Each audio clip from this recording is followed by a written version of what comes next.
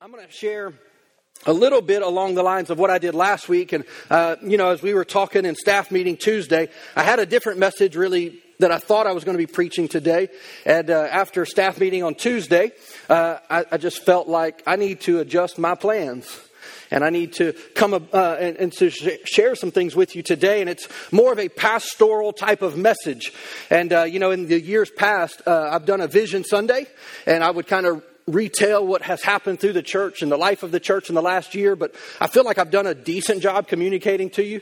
Because obviously last year was one for the books, right? And so I don't think I need to go through much detail. I think we're all pretty aware of what happened and even our response to that as a church. And I do commend you because we got to impact our city in a very real and tangible way because of the storms. But I, as your pastor, and this is important, so let me say this, is that if I'm your pastor, you can actually receive this message. If I'm not, welcome. You get to find out a little bit about who we are. But it is important because, and I don't mean this wrongly, I'm not your preacher. Because your preacher just means this is the guy I go listen to. The difference is a pastor, the Bible says, I will stand before the Lord for how I have watched over and cared for you. Now there's an important distinction here. I answer to the Lord, not that I'm not accountable. I have lots of accountability. I believe in that. I believe in a lot of accountability. So it's not that I'm some kind of guy who's just in charge and I don't listen to anybody. That's not the way it works at all. I don't think that's healthy, for number one. I don't think it's wise, number two. And I just think it's God's design, number three. So that's the reason I believe in accountability. But I do stand in a unique position in the sense that, and so let me give you an example of this. Last week I gave you a challenge, and I'm going to challenge you again with it today. This is a pastoral challenge, is to take notes. Why? Because when you take notes, you tend to pay more attention. And you're not here to actually hear from me today. I know you hear my voice right now. And I may say some things, but you're not actually here to listen to a person or anybody who would stand in this pulpit. You should actually be here today to hear from the heart of God, to speak into your heart. And that's why it doesn't really matter who stands in the pulpit. The question is not what are they saying. The question is what is God saying to me? And what is God instructing me in? Because we're not just here for information. How many of you know that information will not change you? I mean, you can go to school, you can get all kinds of educated, but it doesn't mean it changes behaviors or thoughts or attitudes or anything. It just means you know a few things. But when God speaks to us, it takes information, it turns it into revelation that will what? Bring about transformation. We are after transformation. I'm not after behavior modification. I'm not here to worship and to preach a pretty message and everybody leaves and nobody changes. I think that's kind of an insult to Jesus if we reduce church to that. Because he paid an awful price for us to just stay the same.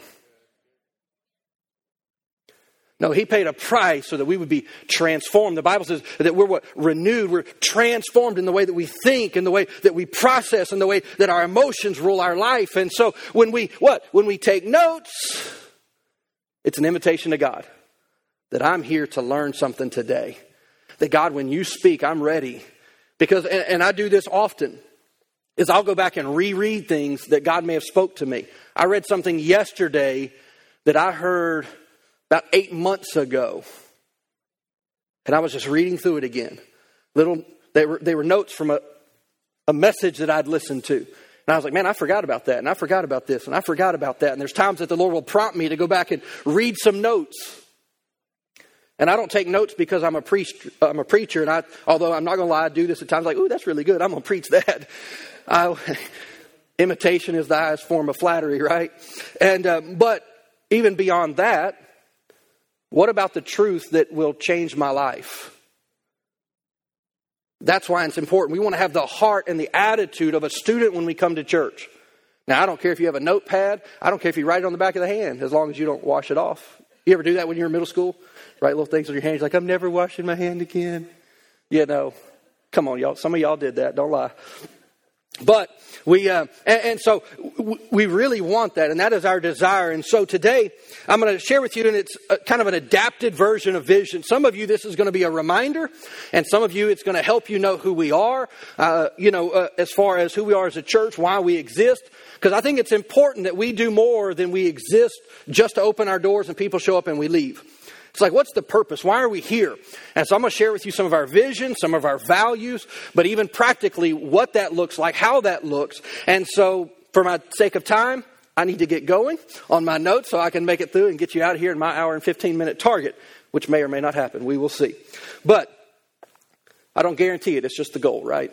And so last week I shared with you this verse out of Ephesians chapter 4. We actually spent our entire time last week in Ephesians 4, specifically verses 1 through verses 14 and or verse 16. And I would encourage you, if you haven't had a chance, I would go and read those scriptures. That'd be a good thing to write down. Ephesians 4. 1 through 16. Go read that. And because it talks quite a bit about what we're talking about here. And so I'm just going to read the first 3 verses here. And it says, so this is the Apostle Paul writing to the church at Ephesus. He says, therefore, I, being a prisoner for serving the Lord. Now, he was a prisoner by choice. He chose to be. You know, God doesn't make anybody serve him, right? We're free moral agents. In other words, we have a decision to make. God won't force you to do anything. So he says that I'm a prisoner for serving the Lord. He says, I beg you, I plead with you to lead a life worthy of your calling, for you have been called by God. Whether you realize it or not, God has called you, created you for a purpose. I say it this way, is that God had a purpose in mind when he created you.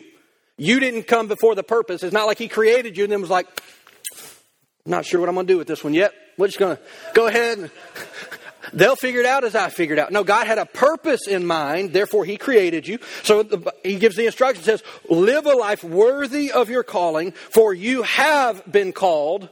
You have, not that you will be. You have a call right now. Are you breathing?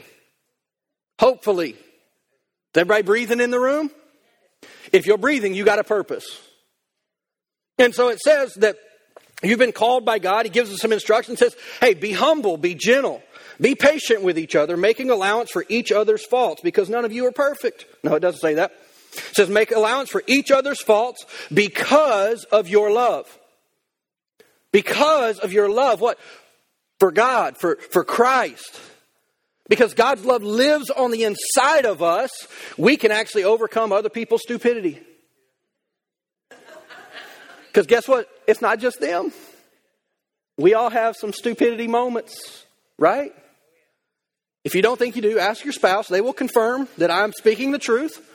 They will tell you this. I like the Passion Translation. It says, especially those, so we are to love those, and especially those who try our patience. Glory to God. Can we erase that from Scripture? Because it would be more convenient. Verse 3, it continues. Now, I remind you that he's talking to the church here, and he says, make every effort to keep yourselves united, which means it's going to take some work to stay hooked up and to stay united with other believers. Why? Because Jesus said offense will come. If we live this life, we're going to have an opportunity to be offended, especially by the church or the people in the church. And what? That will separate us from the body that we've been called to be a part of. Right? And so here it says, make every effort to keep yourselves united in the Spirit, binding yourselves together with peace. Let me just give you a very natural way to know this. How do I know if I'm not in peace with somebody? When you hear their name or see their face, something kind of like,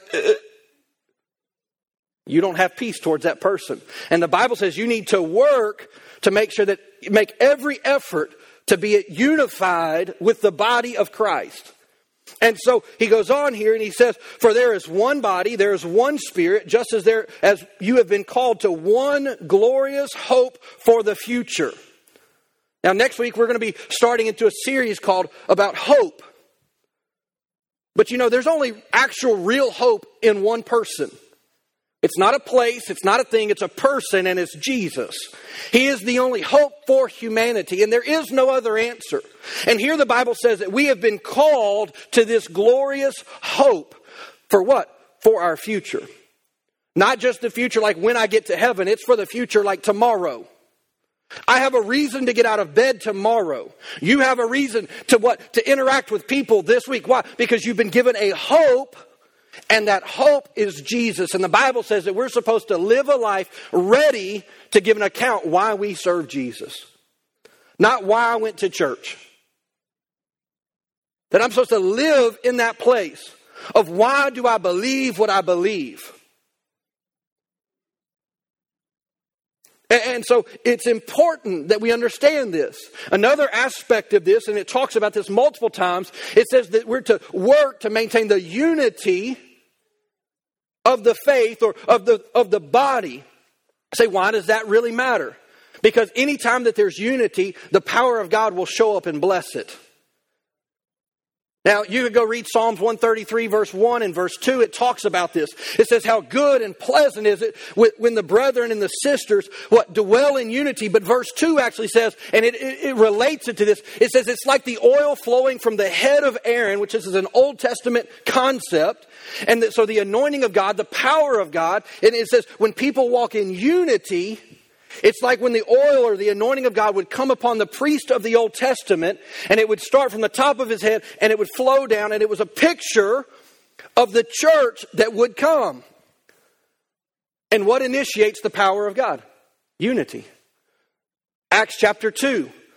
It was the day the Holy Spirit was poured out. We call it the day of Pentecost, the day of power. What brought it about? They were all in one place. They were all with one heart and one mind, and the power showed up in response to the hearts of the believers being connected. It's the unity of the heart of believers. And so if we're going to be unified, that begs the question, what are we unified around? And so my goal and my heart today is to give us real clear picture of who we are and what we do as a church. Not me as a leader, not me as the pastor of the church. This is who we are. This is what we are about. If we know who we are, then we know what to do. Right? As a Christian, because I know who I am in Christ, it actually tells me how I should act and what I should be about. Because I know who I am, I know what to do. I shared this with you last week, and I'm going to read it to you again. It comes out of Matthew chapter 16, verse 18. I'm not going to read it in context. You can go and read this, but it's the account where Peter says that, Jesus is asking, who do men say that I am? And then he says, okay, but who do you say that I am? And Peter says, you're the Christ, you're the anointed one, you're the Messiah. And Jesus' response here says, I'm going to read this out of the Passion Translation. It says, this truth of who I am will be the bedrock foundation on which I will build my church. The church is built when Jesus is glorified. If it's not about Jesus, it's not about anything of substance. I mean, I don't care how many scriptures you can quote. If you don't know Jesus, you have missed the mark. He is central and focused. He is, let me say it this way. He is in everything. He is for everything. Everything that we do is to bring people to a relationship and a connection with Him. Why? Because He is the only one that actually produces change. Why? Because He is real hope. There is no other. The Message translation says it this way. It says, this is the rock, that revelation. Remember I said information never changes you, but revelation. Peter had a moment of revelation where he realized Jesus is the Messiah. And what did Jesus' response to that say? Peter, flesh and blood has not revealed this to you. In other words, Peter, you're not that smart and you got some revelation. Somebody beyond you, Peter, because we know you. Peter gives us all hope. Peter gets a bad rap, but man, I'm thankful for Peter. You always want to look at somebody and be like, well, I'm not as bad as him. That's Peter, right? The Message translation says, upon this rock, that revelation on which I will put together my church, a church so expansive with energy that not even the gates of hell will be able to keep it out. So many times, and I shared this with you last week, is that we think of it as that the gates of hell will not prevail against the church. It's actually, the word picture in the Greek is actually the reverse. There's nothing in hell, and all the power of Satan can never stop the church. We are not at the disadvantage. The enemy's done a very good job to try to convince us that the church is powerless and the enemy is powerful. It's the opposite. The Bible says he's already a defeated foe. Already. But if he can trick us into believing something else, that will be the truth we live by. But just because we may see something and believe something doesn't mean that it's actually true. Here it says that the church would be so expansive with energy. I love that. Church ought to be energetic. It ought to be alive. I don't want to be a part of a dead church. I can go to the cemetery and have a nice little service with a bunch of dead people. That's not what I want. I want the church to be alive. Why? Because Jesus is alive. He's the one who rose from the dead. And he says that resurrection life now lives in us, resides in us. See, the church is much more than just the building. See, sometimes we can think of it like, hey, this building is the church. No, this building is brick. It's building material. We have a nice new roof, praise the Lord. But guess what? Nobody's getting saved because we got some new shingles on the roof. As a matter of fact, the community could care less about the building materials. What they do care about is the church that they interact with day in and day out in their neighborhood and at work and at the store. And unfortunately, many people, now I pray this is never said about us, have a negative view of the church. Like here's a random fact that I learned a few years ago. This is not to do with you, it actually has to do with the church itself. Did you know in the world of business that a loan to a church is the riskiest loan a bank will ever give? 70% get foreclosed on. I had a banker tell me that. I was blown away. It is the riskiest loan that a bank will ever give. Blew my mind. What testimony does that give us in the banking world? A pretty bad one. Well, what does our lifestyle do for our testimony to the world around us? Because we are the church. We are the body of Christ. And we need to have what? Hearts united. In other words, let me say it another way, is that our hearts need to be committed one to another. In other words, church isn't just about me. It's about us. The collective, the group of us that comes together. So if we're going to be united and we're going to really be committed one to another, then we need to understand why we're here.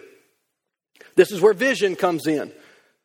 Vision isn't everything, but it is really important.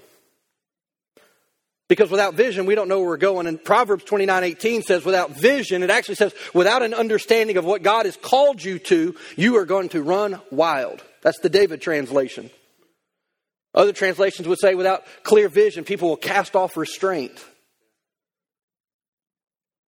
So why are we here as a church? Now, some of you are going to know these things, but I'm going to give you a little bit more detail and more specifics as to what this looks at. So if I was to ask you, if I was to walk up to you today and say, hey, what is the vision of the church? Why are we here? Like, why did we turn the heat on that we eventually turned to air conditioner this morning? Why did we turn on the lights? Why did we unlock our doors? Like, why are we here today? There's 4 purposes, 4 goals, if you will. And the first is that we want you to know God. That's the number 1 step. We want every person to know God, not just that comes on our property. We want every person in our city and in the surrounding areas to have a real relationship with God.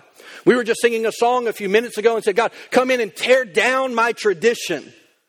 Tear down my religion. Why? Because those become barriers to knowing God. Because God will not be confined by a set of rules or regulations or even a building. But he does want us to know Him personally. So we want people to know God. We want you to find freedom. Why? Because you have a past and your past needs to be healed. You're like, yeah, but I got a pretty good past. You still got some wounds. You still got things that are hindering your progress with God. So you need to find freedom. We want you to discover your purpose. Right? Why? I've already said it. You were created with a purpose. You might want to find out why. God created you for a reason. It's not just another human running the face of the earth. And the last one is we want you to make a difference. Well, we want you to make a difference inside of your calling. Not just, hey, I need somebody to stick over here. Yeah, you'll do. Come here. Go make a difference. No, I want you to find out what you're called to, what you're geared for. So that's our vision. We want you to know God. We want you to find freedom. We want you to discover purpose so that you can make a difference. Okay, well, that all sounds good, but what does that mean? So functionally, practically, when we talk about knowing God, what does that look like? Functionally, practically, realistically, and how does that, we do weekend services. That's the reason that we gather. We want to use this as a time for what? For people to connect with God. That's the reason why we gather. And so there's two purposes for a Sunday morning. Now, so this determines what I preach, how I preach, what we do in a service, what we don't do in a service. And there's really two primary things. First and foremost, we are here to see the lost get saved.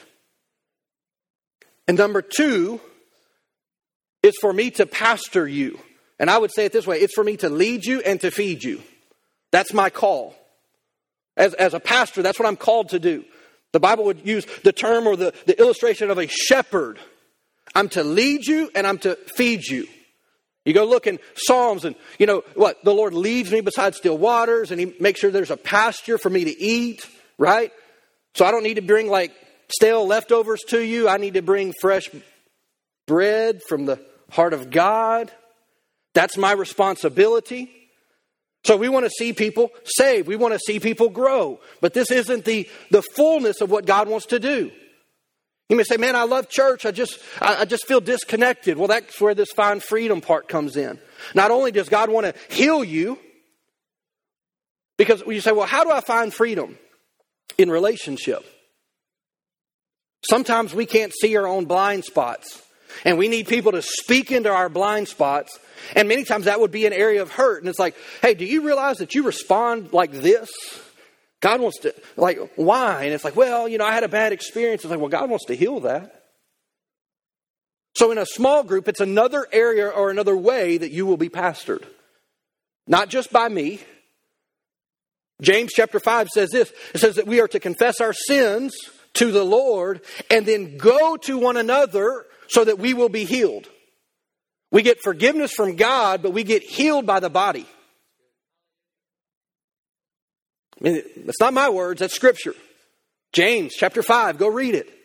I confess my sins to God, but I go to the body of Christ to find healing. That's why groups matter. Let me say it another way, is that in groups is where you will be loved and discipled. I know I have people ask me from time to time, like, hey, how does the church, what's the discipleship model around here? Like, how do I grow in my faith? You need to get in relationship.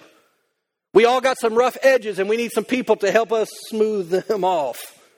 That will happen in relationships. Discover purpose. This one's probably the quicker, easiest one, but it is important, which is discover your purpose. We have a 2-step process to help you figure out who you are. You get the opportunity to become a member of the church if you so choose. It's not a requirement, but that's where you can do that. That's in Discover 101. You can actually do that anytime you want. You register online, it's going to send you a link. We've made it completely digital. So you can join the church on a Wednesday night if you want to. 201, which we have coming up in just a couple weeks. I believe it's the 21st, if I'm not mistaken. That's where you're going to come and find out about your giftings, the way that God has already wired you. This is where you get empowered. Now, I think that's important. Because for too long, and I've been guilty of this, of sitting in the seat looking at the pastor saying, hey, it's your job to reach people. No, it's our job. I have a part to play. I can't be the quarterback, the running back, the receiver. I can't run every play by myself. And unfortunately, many churches have allowed pastors to try to do that, and they wonder why pastors burn out. Now, again, this is just a pastoral conversation. And my goal is to do this for a long time. A long time. But it's going to require that we all do our part. Well, this is part of how we do it. We get empowered. Well, why do we get empowered? If you weren't here last week, I would encourage you to go listen to the message from last week. I talked more about it. I don't have time to get into all of it today. The last part, though, is that we make a difference. And one of the ways that you can make a difference is by serving on our dream team. There are people serving throughout our building right now. Like my kids aren't in here, praise the Lord. Because they would be talking to me from right there, especially my daughter. Daddy, daddy, daddy. And I would be very distracted by my daughter. But thankfully, we have some people who are serving, watching my babies, your babies, somebody else's babies, potentially. Why? So that we can be in here and can focus. So this is what I would say about, well, why does it make a difference? And why do I need to know my calling? Because you need to know why you're saved. God didn't just save you to go to heaven. That's part of it, but it didn't stop there. There's way more than that. And so let me continue because I'm already way behind on my time. I got a lot more to go. So here's a truth for you. And this is important for us to know. So we know who we are. We know why we're here. Here's a truth that we all need to know and really grab hold of. Is that church isn't about our preferences. Let me say it again. Church is not about my preference. It's not about your preference. Yeah, but I would like this or I would like... Sure. Oh man, the lights are too dark. The lights aren't dark enough. The music's too loud. The music's not loud enough. I hear it all. Trust me.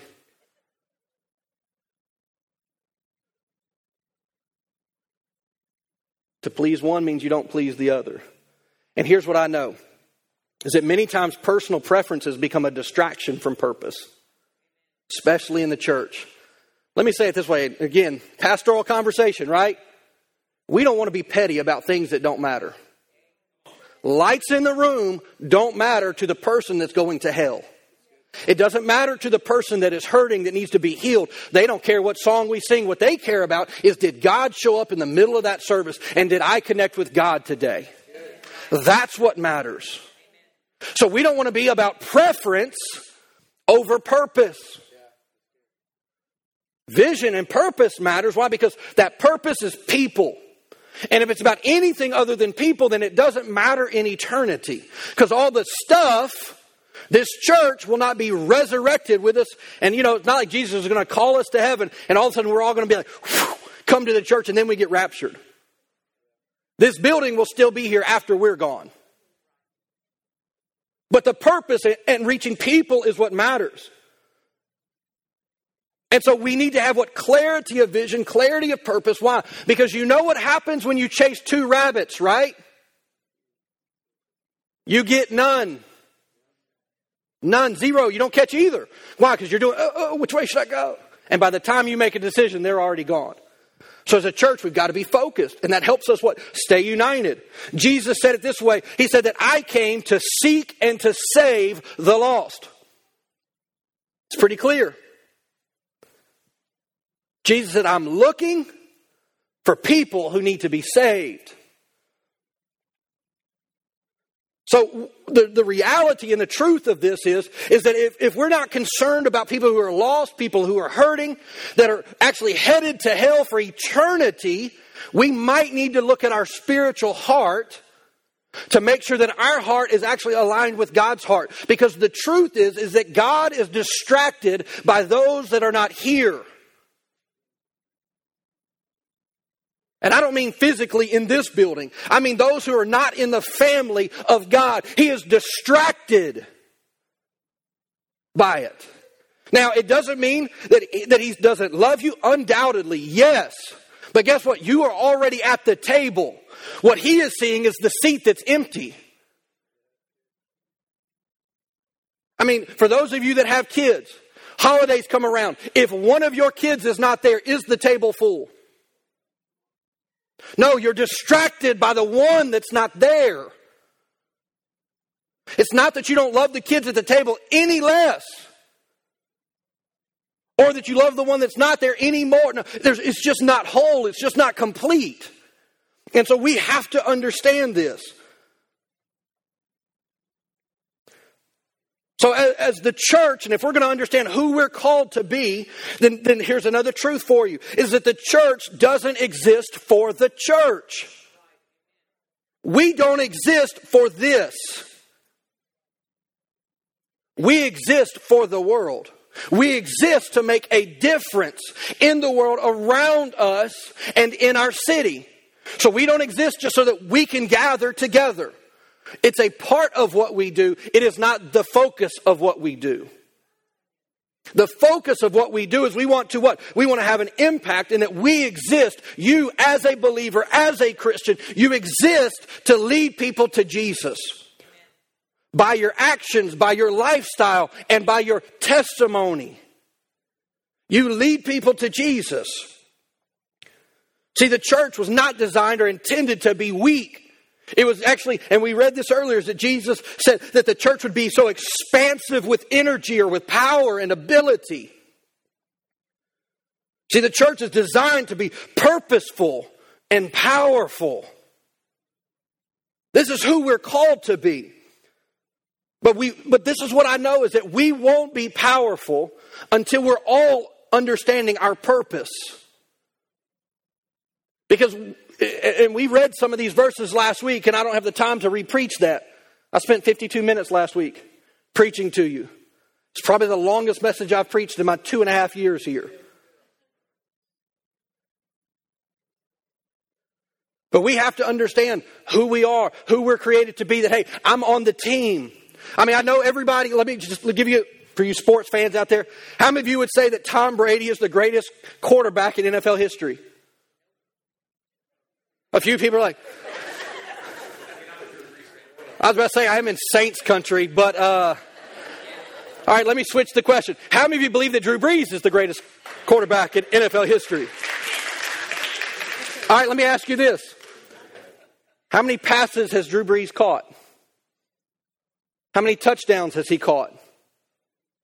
How many touchdowns has he ran for? Why? What if Drew Brees decided, I'm going to be the running back? Move over, Taysom, I'm coming through. Right? He knows his role. And this is what I know. Without an offensive line that never gets any credit, the Saints are dead last every year. And Drew Brees probably made it a year. And he wouldn't be a great quarterback. Why? Because he would be in a bed somewhere, every bone in his body probably broken.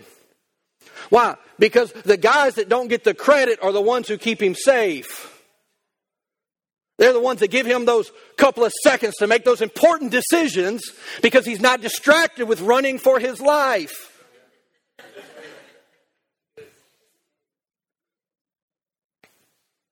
They got to know their blocking schemes. When Drew Brees gets sacked because somebody comes on a blitz and he throws the ball down at the ground, he's yelling at a guy. Why? Because they didn't know their role. They didn't do their purpose. You got to know your purpose. You got to know why you're here. Let me say it another way. You got to know where you fit on the team. Because none of us can win by ourselves. But when we come together, we can win every time. And the Bible actually backs it. It says that the gates of hell cannot withstand the church when it's unified. Ephesians chapter 4. I have it in my notes, verses 14 through 16. I think this is verse 16. Because I'm only reading one. I shared this with you last week. But it says that Jesus makes the whole body fit together perfectly. As each part does its own special work, it helps the other parts grow so that the whole body... So each part does its part so that everybody can be healthy, growing, and full of love. So your part, when it's not being filled, actually affects the rest. Like, yeah, but I don't have... God created you for a purpose. And without you, we're incomplete. That's what the Bible says. It's not David. It's not what I say.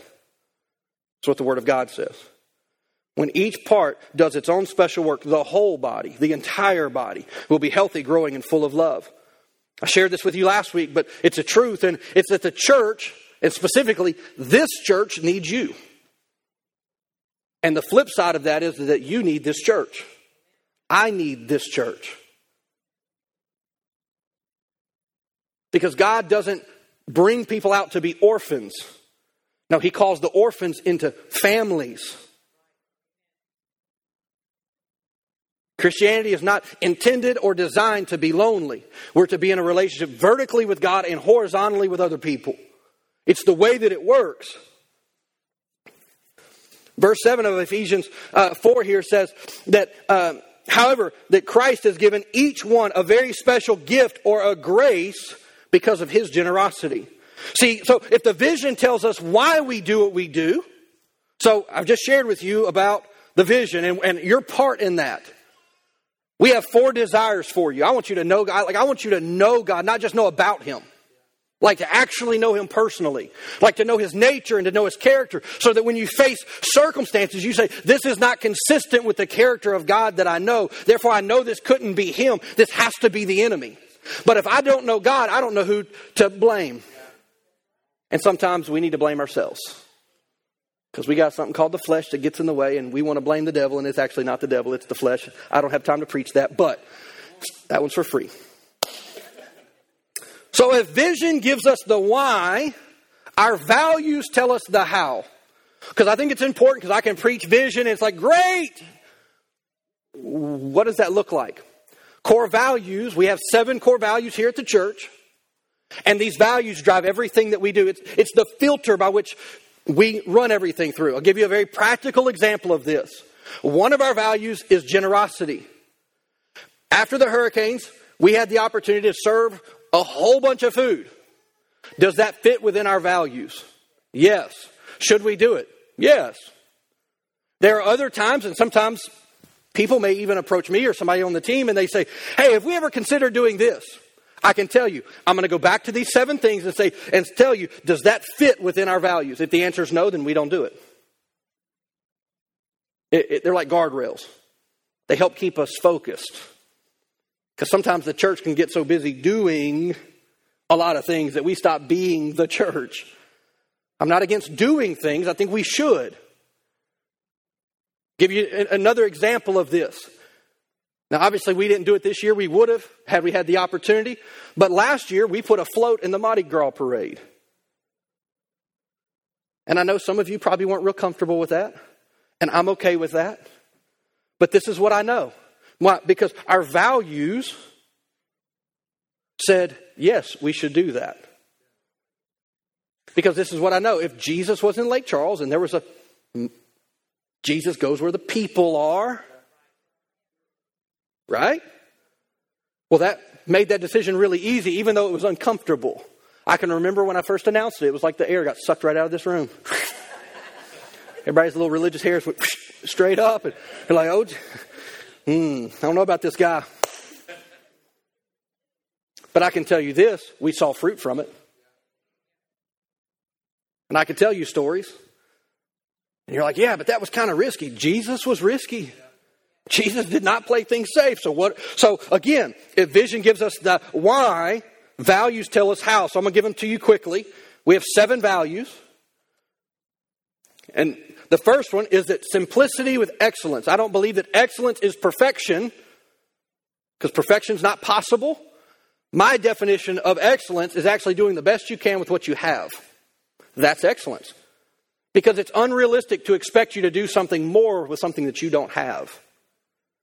But what? And so we have a little tagline that says that life is complicated enough. Serving God shouldn't be. So does it pass the simple test? Is what somebody is proposing to do, is it simple? No. Yeah, can't do it. Sorry. Now, it doesn't mean that we don't do things. We just hosted the EXO marriage conference. And we had people who were involved with using their gifts and designing it and putting it together and doing all these things and using their gifts. And guess what? It was awesome. Now, you could argue if that was simple or not. Kyle would say that was complicated. But again, these are, in a sense, you could say it that way, is that the core values are the test as to do we do this or do we do that. Number 2, and this is where Mardi Gras would fall in. This was the big yes for me. When it was like, should we do this? I have this crazy harebrained idea. And when I said it, you could see people like, The second one is movement. We meet people where they are. So what I know is that between the 2 parades that we were a part of, we were exposed to about 15,000 people. I know this is going to be a shocker. There are not 15,000 people in this room. I know it's hard to believe. Don't try to count. No, we meet people where they are in life and we help them move closer to God. Sometimes we have to go out of our four walls and remind people that God loves them and not just be here in the building. See, and even for us personally, so that's one side of movement. The other side isn't the question of if you've moved. The question is where. We're all moving. We don't sit still. We don't get to a place and plateau. No, we're either moving forward or we're regressing in our life with God. We're not sitting still. There's either forward momentum or backwards momentum. You're not probably just holding steady. You can momentarily, but it won't very momentarily. The third value, the third test that we run everything through is that relationships. And so God made us to connect with others so that His life can be shared. Groups. Why do we do groups? Because we believe in the power of relationships. I believe that I'm actually better in relationships. Just give you an example of this.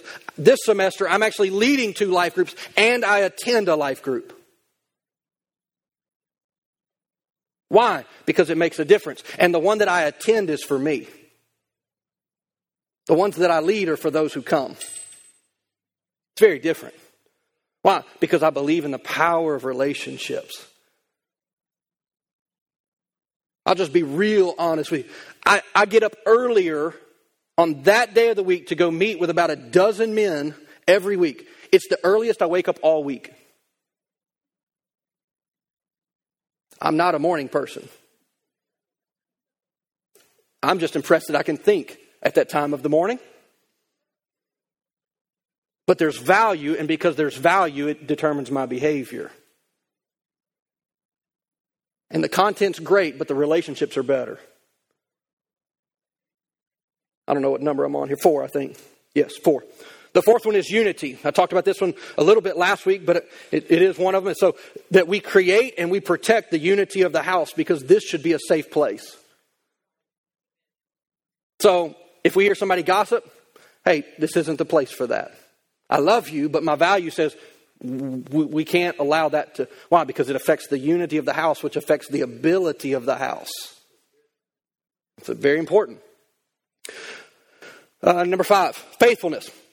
I shared about this one last week, but we refuse to be spiritual consumers. Therefore, everything that is entrusted to us is increased. Let me say it another way. Is that everything that's entrusted to us must be increased. The status quo is not good enough. We will fight and we will push forward. Why? Because the Bible says the kingdom of God only moves forward that way. It's not a passive thing that we do. We have to be on the offensive. In other words, we're going to go and put a float in the parade. We're going to go and serve our community. We're not going to wait for them to come to us. We are going to go to them. Why? Because we are representing Jesus, who paid the price for my sins. And if He wants my Saturday morning, He gets it. Pastoral conversation, right? I'm pastoring you right now. Like, man, this is kind of heavy.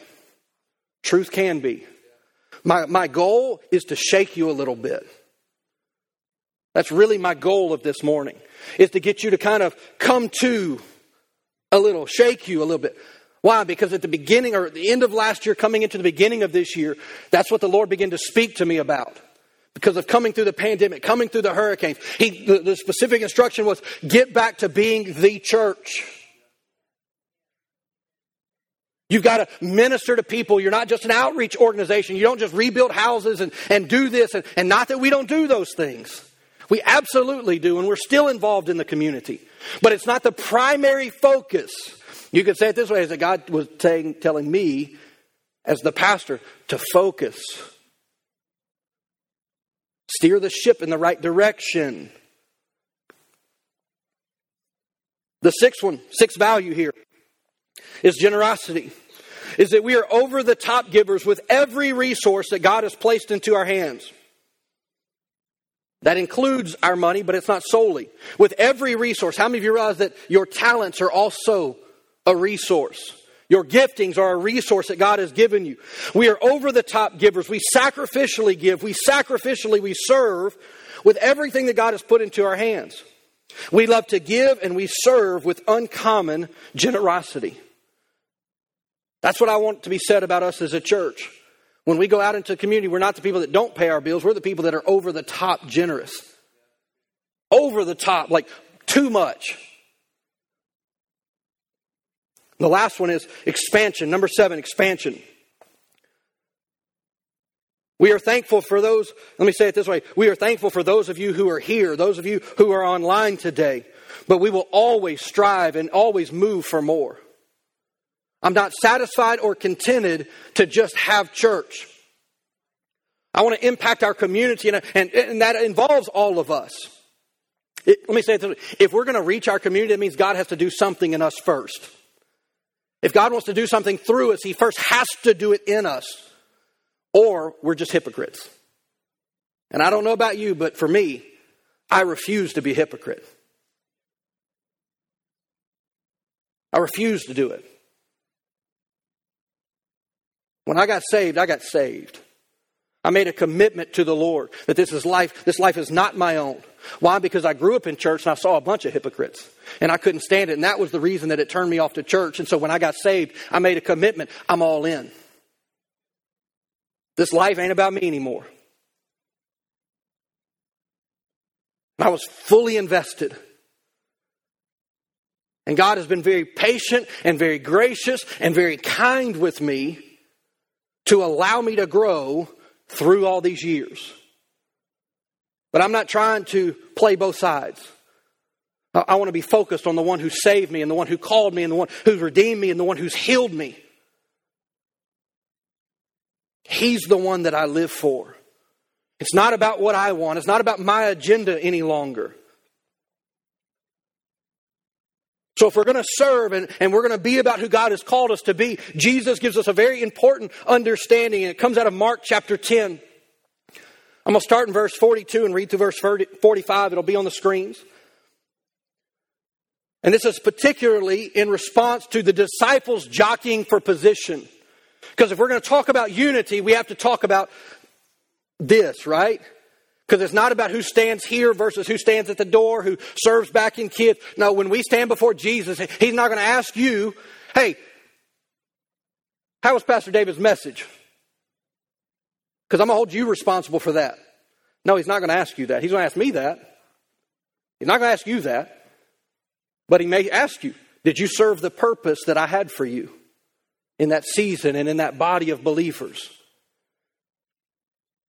But Jesus gives us instructions on how we're to lead in whatever capacity we've been called to. Mark chapter 10, verse 42 says, you know that the rulers in the world lord it over their people.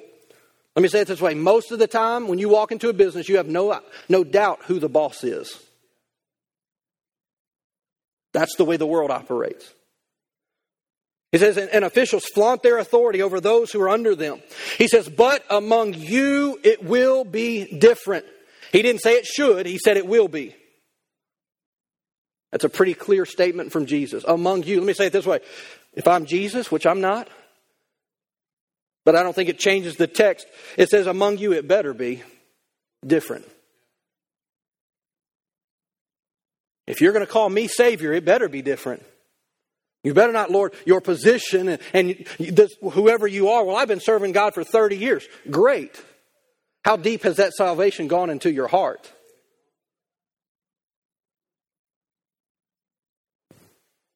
Well, I've sat in this seat for 20 years. Great. You should be thankful somebody you don't know is sitting in it.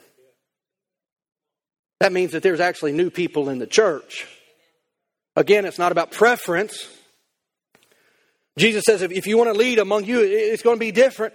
He says, whoever of you wants to be a leader, He says, you must be a servant, and whoever wants to be first among you must be the slave of everyone else. For the Son of Man came not to be served, but to serve others and to give His life, serve others, give His life as an example, as a ransom for many. Now, I normally wouldn't do this, but just for the sake of conversation, I want to give you an understanding of something. It's easy to look now, today, 20 plus years after serving the Lord, and say, it must be nice to get up and be the guy that everybody looks to. But I can tell you this, there were many nights, many days that I've served in the house of God that nobody ever saw, that no one will ever know. But I had the attitude that everything that I do is unto the glory of God.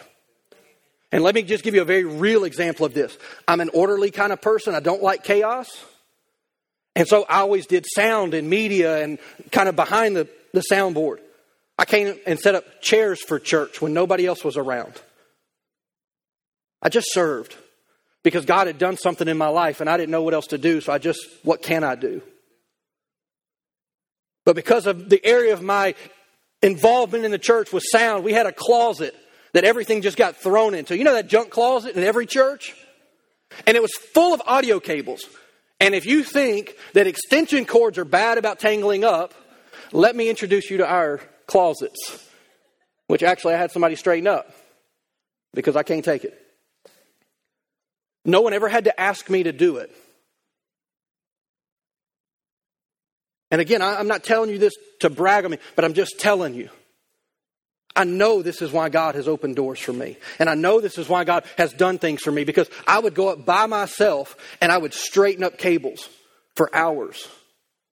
Fix cables that were broke. Nobody knew who fixed them. They were broken. They needed to be fixed. That way, because there's nothing worse than being the sound guy and you go grab a cable and then it doesn't work. Especially if it's in the middle of church. And there were hours and hours and hours and hours. And there's been hours and hours and hours of prayer that no one has ever seen. And study that no one has ever seen. And I don't do it for you. I do it for the one that I'm called to serve. Because he's the one that I'm going to answer to. And please don't hear this as like that what I'm telling you is I've done it. I've been the guy to clean the toilets and mop the floor and be the last one to leave and just say, hey, I'm not leaving until you tell me you don't need anything else. And I'm not telling you to do that. I'm just telling you what I've done. Why? Because the house of God was important to me. It was more than just a building. It was a place where people's lives were getting touched and people's lives were getting transformed. And so when I was asked to do another thing, and I'm like, oh my gosh, go find somebody else. But here was the thing. They knew that if they asked me and I said yes, I would do it. That's why the Bible says that that it's hard to find faithful people that will do what they commit to do. Again, I'm not getting on to you. This is just a pastoral. This is a growth moment. Follow through. Do what you say you're going to do. Why? Because there are people's lives that are in the balance. We're to be humble. We're not here and so it may be, hey, can you stand at the door and greet people? I don't even like people. Do it for the glory of God and smile because you're saved. You're like, I don't feel like smiling. Fake it. Like, Jesus will be happy with that fake right there. And what you may find is, I actually do enjoy people. I shared this with you last week, and I'm going to give you two of them here back to back. But I shared this with you last week, is that your spiritual growth will be hindered without a spiritual family to belong in. It's true. You can argue with me all day long, and I will go toe-to-toe with you with Scripture, that this is absolute fact. Like, yeah, but I just need Jesus. The Bible doesn't say that. Jesus didn't say that. You got to belong to a spiritual family. And belonging is more than attending. I spent time and talked about this last week. You've got to be known. You've got to be in relationship. Because something powerful begins to happen. Why? Because our hearts become one. It's no longer, these are the people that I go to church with. It's the family that I belong to. It's where the Bible talks about that we weep with those who weep. And it's not that I go and put eye drops in there so I can fake my tears. But it's actually that my heart is actually breaking because I love you and I'm committed to you. And so on your worst day, I'm going to be there with you. And on your best day, I'm going to be there to celebrate with you. That is what family looks like.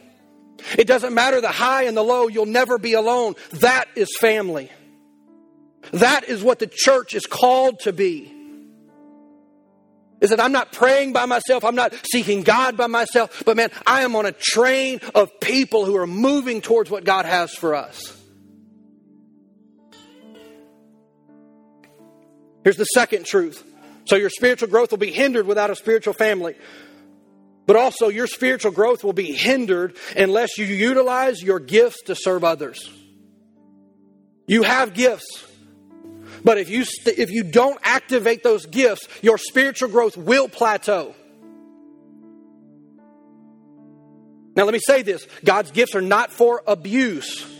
They are for use. I'll just speak into my own world. There are many pastors who abuse the pulpit and their position. And it is wrong.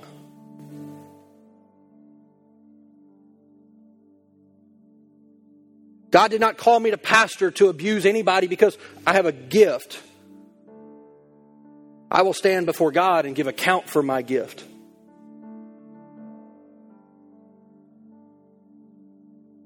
And that keeps me in perspective. But I do have a responsibility to use my gift.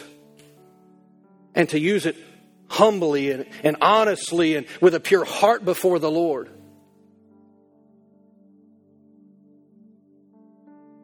I mean, trust me, there's been times where I'm like, man, I'm just going to go run a business. It'd be easier than pastoring a church. I'd make more money.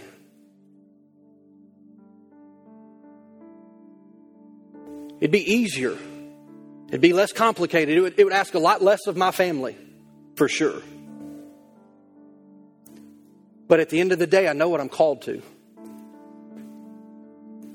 And I know what my family's called to. And I know that there's a grace upon us to do what God has called us to do. And just as there's a grace on me, there's a grace upon you. That God is calling you into. To step into and to be who He's called you to be. Because you can't be who God's called you to be apart from His grace. I've tried and it's miserable. You can't work hard enough and there aren't enough hours in the day to do it. You need the grace of God in your life. So if you're going to grow, you got to belong to a spiritual family. If you're going to grow, you've got to utilize your gifts to step into who God has called you to be. It's a requirement. It's not my requirement. It's God's requirement. Jesus set you in the church for a purpose. And when each one does its special work, its specific work, the whole body benefits. We're all better. We're all healthier, which is really important to me. I've been a part of some dysfunctional churches. I don't want that to be us. The only way for that not to happen is that we're unified. Is that we have clarity of purpose. We know why we're here. We know what we do. There's that consistency in our hearts. Man, I'm committed to you. You may not know the person to your left. You may not know the person to your right. But there's still that, man, I'm committed to the body of Christ. And it's something powerful that can happen. And the blessing of God will fall upon that unity. And when the blessing of God falls upon the house, we can see God do some amazing things. We'll see more people reached and more people touched than we could have ever imagined or thought possible. It's just the truth. But there's blessing that comes when there's unity in the house. In other words, we've got to lay our agendas aside. Man, that might even mean something like, let me just give you an example. You might serve in one area of ministry and we come to you and say, hey, we appreciate all that you're doing here, but man, we really think. And you're like, yeah, but I don't think that. But are you going to be humble enough to say, hey, I'm going to trust those in leadership to say, hey, I need you over here. And it may be, I'll just give you an example. Because I love him and I love his heart. Beginning of the year, we wanted to launch into our kids ministry. Because we haven't had it because of COVID. Because we didn't have volunteers, we didn't have people, we didn't have all the stuff. And so we had it all laid out and we're like, hey, to do it, you gotta have people. And I asked Alex, sitting right here on the front row, he's involved in other areas of the church. And I said, hey, would you just step in? It's not forever, but can you just help me bridge a gap? I know in my heart we've got to get back to church. We've got to get back to doing things. And he just said, I'll do it. I know that's not his calling. He knows it's not his calling, I'm pretty certain. But he just said yes.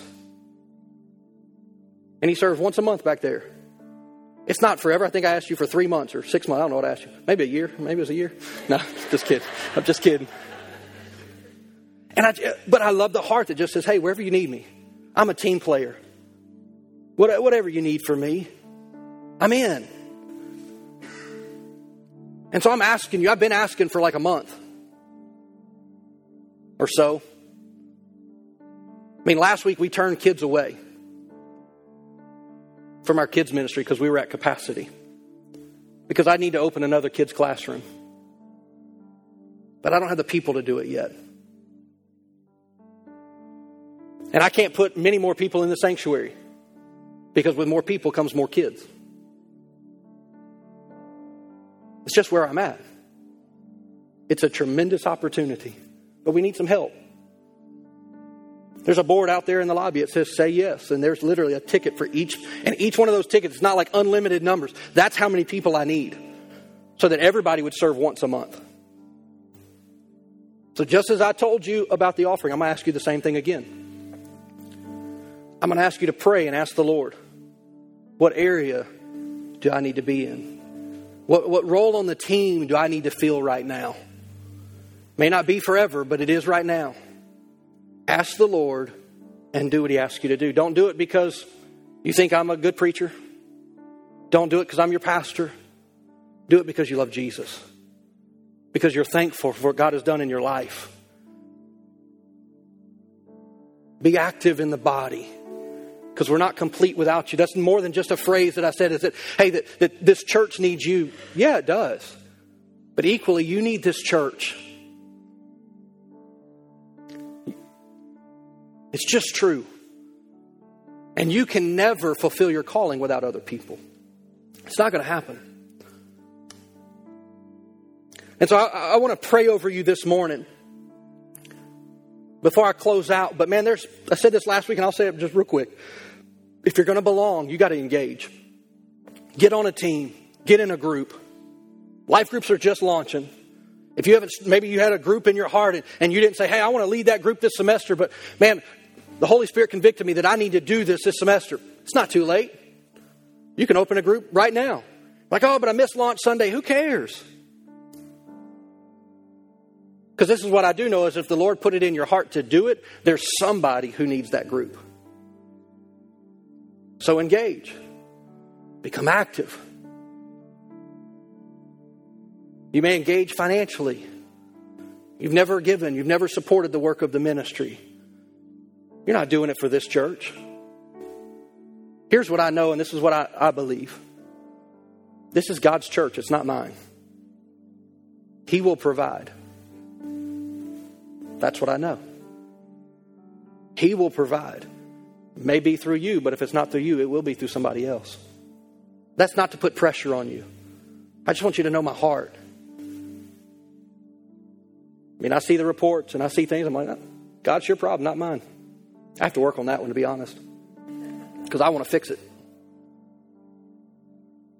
I want to do things that's like, well, I can't do that. I can't preach the message and serving the kids and be over here and do all the. I can't do everything. But I can do my part. And when all the parts are doing their part, the whole church grows and is healthy and is full of love. And there's the power of God is moving to touch more people's lives. So let me pray over you this morning.